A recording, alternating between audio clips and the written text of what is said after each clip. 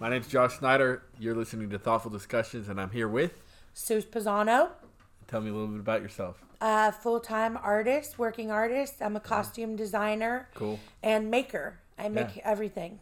I make magic, mostly. Yes, you do. I've been to your studio before, and there's a lot going on, similar to my print shop, I'm sure. Yes. And so you have... Is it just you? It is me most of the time. Yeah. During you get an intern every once in a while? Or first, no, I actually have people that went to college for costume design that work for me. Got you. Part-time during busy season, which is now. Yeah. Dance season. Got you. Yes. Okay. So do you get to see any of the performers when do they invite you out? Yes. Yeah. Right now I work with a giant competitive dance studio in Wexford, and they win everything, and I work with the elite girls that really do win everything, so that's a great way to showcase my costumes, and very cool. They do give me trophies. Awesome. They love me. Yeah. So how did you get started on this? I started out as a crafter. Okay. I have a master's degree in education, which, I went to school for a long time. My dream was to be a drug and alcohol counselor. Okay. And I landed in the criminal justice system. So, I had a very interesting job. Yeah. But I always found myself in situations where I was a young girl with the most education around a bunch of men that were either ex-military or police or jailers, I guess you would say. Yeah. And it wasn't happy. Got you. So I started making things in my spare room. I dated a guy at the time that worked a steady 3 to 11 job, and I started making barrettes. Yeah. And then I started sewing because I come from a long line of sewers. Gotcha. And I made scrunchies. They're coming back. And don't anybody hate on the scrunchie, because at one time I had aspirations to be the scrunchie queen of the world. Yeah. I took it very serious. Yeah. I made collections. Yeah. I had a friend who was a carpenter with a big carpentry business who now I know, he probably wanted to kill me. But I had him make the display pieces so that when I went to shows, I could present myself professionally. Got you. And that's important, right? Yes. Yeah. I sold scrunchies for $2. Yeah. How many scrunchies did you sell? Probably 1 million. No, probably at least 10,000. Right. I had scrunchies that played music. I made scrunchies that lit up. I mean, insanity, the amount of time. I actually did have a couple wholesale accounts. Yeah. Selling scrunchies that lit up or stuff like that. People in town when I... No, what year? Right, give me... so this is like 30 years ago. Okay. I'm 56. And I have a dream art life right now, I think. Cool. So 90s-ish. In the 90s. Okay. Yes. Cool. That's awesome. Saved by the Bell. See a lot of scrunchies. A lot of scrunchies, Yeah. yes. My first show, I made these big hair bows that cost $12, which back then was really expensive. Yeah. And I never thought that I would, I didn't have anywhere to keep my money. Yeah. Because I didn't really think about what, selling things. And I sold out. It was a wine festival. And my friends came and drank a bunch of wine. And I had my money in a brown paper bag. Nice. Yeah. Something just popped into my mind. So I have my son. He's going to be 5 in a couple of weeks, and he's obsessed with JoJo Siwa. Oh yeah. Right. So she has like these bows. And like sells them at Target and all this stuff. Right. I mean, it's a thing. Like my dirty little secret is that I worked on Dance Moms for 3 years when they first started filming in Pittsburgh. Okay. It is not my proudest moment. Yeah. But I left that because when the show, it was interesting that it was filmed here and it was great, reality TV, all that. Yeah. But when it started getting very negative, I had to just bow out because I was just starting my business. And every year the producers were on me to try to come into my studio to film. And I thought, oh my God, you're going to put me out of business before I even get started. Right. Because if there's no negativity, there's no show, no drama. The producers liked me, and Abby, she likes me now, but I got fired by Abby Lee. Yeah. Yeah. Not a thing a lot of people can say. Not a lot. No. She needed a phone one day in a meeting, and I think she knew that I was smart and I wanted to know who she was calling to get a costume in a big hurry, and she waved my phone away. I'm always prepared, and snapping her fingers. I need a phone, and when I tried to give her my phone, I knew it was the wrong thing to do. But it was cool because the producers really liked me and liked my work, so they didn't hire me for Pittsburgh work with Abby, but they hired me to work with her competitor in Ohio, which was hours away, and I got paid 3 times more. Okay. So it really worked out. It was like a negative that turned into a big positive. And we see that a lot in business, especially if we just kind of sit back and let it do its thing, right? Well, you can't take it personal. Right. Especially when you deal with crazy or difficult people, you have to recognize that. And right now, I'm really happy to say that all of my business is by referral only. So I'm very selective on who gets in my studio for what. Got you. Very cool. Sometimes it's things I don't even know how to, I think I know how to do everything, but last week I worked with a Miss Pennsylvania contestant who trusted me enough to commission me for a bathing suit. Yeah. Now I make dance costumes all day long, but when you call it a bathing suit, that's a different thing. And I don't know. Yes, it was awesome, and it turned out beautiful. It was the best bathing suit in the contest in my mind, but yeah. Very cool. But pushing yourself, to do different things is yeah. Got you. So you went from scrunchies, crafting, and then more seriously scrunchies, and then at what point did it become the point where you're like, all right, I need to get a studio for this? Oh, so I met my husband to be way back when who, I was doing these craft shows, and I actually made a product that I invented that everyone said you should make this in China, which I had no aspiration, not even one thought to do that. It was called the Suzini. It had wire and foam and fabric. It came in 22 colors, and it twisted your hair up in a bun. Okay. And the cool thing about, I grew up in a beauty shop. My dad was a hairdresser. Okay. So my mom sort of helped me, figure this out. Yeah. The cool thing about it was that it worked in 3 strands of hair. So little girls with that fine blonde hair were my best customers.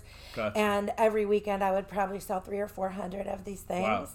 Which was cool, but I couldn't really advance because I was making a living selling a product that I made. Right. So every you have to week, work on the business, not in the business, right. If you're going to want to so it grow. Was, and back then, I had friends that would come and help me with production of that. Yeah. But when I met my husband to be, he said, you need to stop doing that. And I was like, that's like cutting off my hand because how do I know what I do next is going to be as successful as that? Correct. And he actually paid for me. He paid my entry fee to the Shadyside Arts Festival. Cool. When it was on Ellsworth, so the funkier version of the big show. And, I just, not that I just met this guy, but, we just started dating. Oh my God, all the pressure of I got to perform and do well and make the money back because it was $400 that I didn't have that he, just ponied up. And, the arts festival back then was a lot. It's always in July. And the guy that ran the festival, because he knew I made things and I made hats, told me to fill my booth with polar fleece hats in July. And I was like, that doesn't even make any sense. Nobody's thinking 6 months ahead in Pittsburgh to buy a hat. Yeah. And I just did what I wanted to do. I designed handbags and all kinds of accessories. And it was successful. Yeah. So seeing that was okay. And I couldn't sell that product there because it wasn't that kind of market. So we sort of stopped doing that abruptly and moved away from the crafty craft shows into arts festivals, which then led to higher end arts festivals. Back then jurying was, you hired a professional photographer, you had slides made, all of that. It was really, every show had different requirements on how you labeled the slide. So it was expensive. It was constantly investing in that to get somewhere. And, I can remember my first rejection. Oh my God, crying. Yeah. Oh my God, I never quit. I always thought I would quit, and I never quit. But, just moving up and moving on and continuing to do that and meeting people that were, at a different echelon than me, Right. which my mom always told me that people that are successful will help you. Oh yeah. People that have success want you to be successful, so they will tell you everything they know. Yeah. And through that arts festival circuit, I got a big education Got you. of, where to go, how to do it, and Yep. it was a lot of work. I find that the people that see everyone else's competition are the people that aren't at the level yet where they need to be. Right. And then once you get onto that next level, that melts away. It melts away. You're not concerned. Right. Like not to sound full of yourself, but if you think you can do better than me, go for it. Go for it. Because I'm the best at doing the best of what I can do. Right. And I think that's what makes every small business different, is that every person is doing it their way. Yeah. And that's what makes it unique. That's what makes you're the engine behind it. Right. Well, what's interesting, back to the bigger craft shows that were still like maybe $200 to get in, it's a big investment. And I always figure that from year to year, your product needs to change slightly because the same people are coming. So you could expect, I would always say like at least a 25 to 30% decrease. Yeah. Somebody's not going to come back and buy the same thing.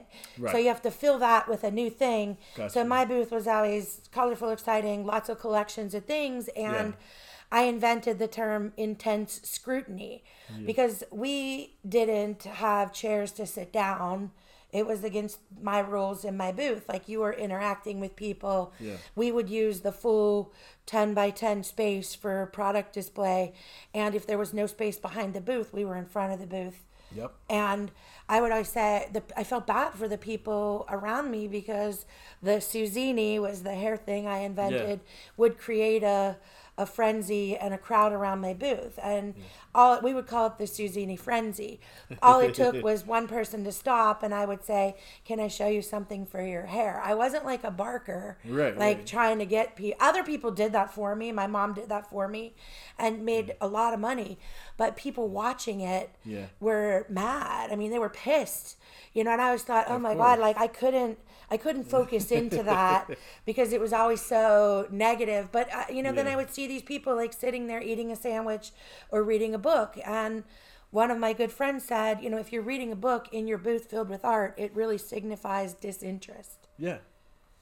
I went to a couple things recently. One of the Raw events when, my friends run that, and they asked me to come and speak to the artists because they didn't feel like they were getting through. Gotcha. And I couldn't stress enough that every single person that presents themselves in front of your table, you need to engage. It's not for entertaining your friends. Right. Your friends shouldn't even be near your booth because you have 3 seconds to catch somebody's interest and then it's lost. Right. And I went to one, and a guy had a really great T-shirt that was like that, I don't know what it's called, like reverse print, like a bleach out. Oh, yeah. And it was of a wolf. It was so cool. Yeah, discharge printing. It was so cool. And he totally discounted the fact that I was standing there because it wasn't for me. It wasn't my size. I said, is the shirt handmade? And it wasn't. It was a T-shirt that was $50. Yeah. And I totally would have bought it for my stepson if this guy would have even, said something. I was so mad. Yeah. But then afterwards, that's your feedback. Like, you lost out on a sale because you didn't know who I am. Like, I'm a maker, buddy. I could have made that shirt myself. Right. But, it is really true. Just engage every single person that looks your way. Absolutely. Even if it's just smile, nod, and if that, just being pleasant and being aware is, even if you're shy, you can at least do that. I don't when I carry, sometimes I still have bags that I made or fun furry things, and I usually don't identify them as mine. Gotcha. When you're in the grocery store and someone says, "Oh, I love your bag," I just say thank you because it's not inappropriate. I'm not trying to sell anything like that anymore. Right. Yeah. Gotcha. So, what is next for you? What do you want to do next? Yeah. So I work with a choreographer. I was the resident costume designer at the August Wilson Center for 4 years when they had a dance company. All of those dancers have moved on. They're all over the country. Got you. And I got to meet a lot of really renowned choreographers through that experience. So I work with one in Cleveland, Yeah. which, let me tell you, Cleveland supports the arts Yeah. like no place I've ever seen. Gotcha. And it's a really great job. So just, I want to continue meeting famous choreographers. One I just talked to, who I am making things for something in Cleveland, Gotcha. has something at Lincoln Center in June. Cool. So I just want to someday make my way to New York Yeah. to work with either the Alvin Ailey School Mm-hmm. or, God knows, Alvin Ailey Company, Yeah. which is very big in Gotcha. in the Prestigious. dance world. Yeah. It seems like the dance world is small at that level, so it's Gotcha. good that people know my name. Very cool. Yeah. Very So, cool. So would you live in New York I don't if think it so. came to it? No. Maybe. Yeah. Maybe. Yeah, it's expensive. I know. You know. No, but I mean that'd be the dream. That would be like, the dream. Yeah. Work and live in New York. And Yeah. Be part of that scene. Yeah. Yeah, that's amazing. Well, hopefully we'll interview you in a few years, Well, and you'll be on it. That's good. Well, I mean, just recently I decided that, at age 55, I said, this is your time, this is your year. If you're not doing Yeah. what you set out to do, Correct. you're not. Correct. Okay, so that's something that's an interesting point. So, you were 30 years ago is when you started selling making, Yes. and you were in your 20s, Right. right? Right. And which is, I think, an appropriate time. A lot of people try something. If they're going to be an entrepreneur, they might try something around that age. Yeah. But some people, they don't. They go to college like their parents tell them to. They go to work like their parents tell them to. They work for another 30 years after college, and now they're your age. Right. And they realize that all of this time they haven't been happy, and they want to try something new, try to do something. Yeah. Do you think that there's ever a time where it's too late? No, I don't. Yeah. I grew up in a family of small business people, and I think that really, I mean, it's like a blessing and a curse. I mean, your work ethic is extraordinary because, when you're representing a family business, my mom had bridal shops. Yeah. I can remember it being 10 o'clock on a Friday, dyeing shoes in the basement, or, and even, it's very hard for me to leave my studio when there's work undone because I have that reputation to always get it done. Everything has a deadline. Right. And that's why I say I'm selective, because if people believe me when I say, trust me, don't stress me out. Yeah. I know, like you in Right. printing, like Right. we know what the date is. Yeah. We know our time, like time management. Yes. I think is key. I think the problem comes in when you're passionate about what you do, like Yeah. still like 30 years later, Yeah. I could work 20 hours a day. Yeah. I mean, that is, Me too. I have friends that I can Right. call that I say, pull me out, and they come Yeah. and get me. And Yeah. my husband is very understanding. He's a painter. Okay. So he knows. So that was one flow. aspect that I was going to ask. So he believed in you from the get-go Yes. and still does. Still does. Yes. Yeah. Yes. And so how is that support system for how long have you been married for? We've been married 20 years this year. Yeah. Yeah. It's crazy. Congratulations. Oh my God. Yeah. I know. That's awesome. Yeah. So It feels like an accomplishment. yeah, It really no, does. it is. Yeah. Because that's something you have to work through.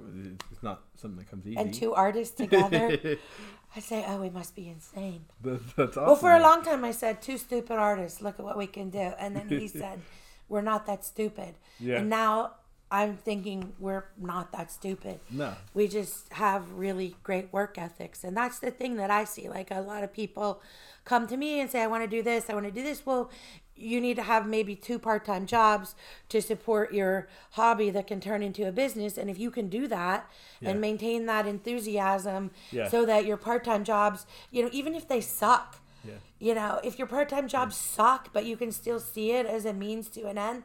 I mean, I just bought a $3,000 sewing machine that's like probably 20 years old. But oh my God. And I'm so happy that, I posted it on Facebook. All my friends know what that means. Right. And I work my ass off for that still all these years later. Right.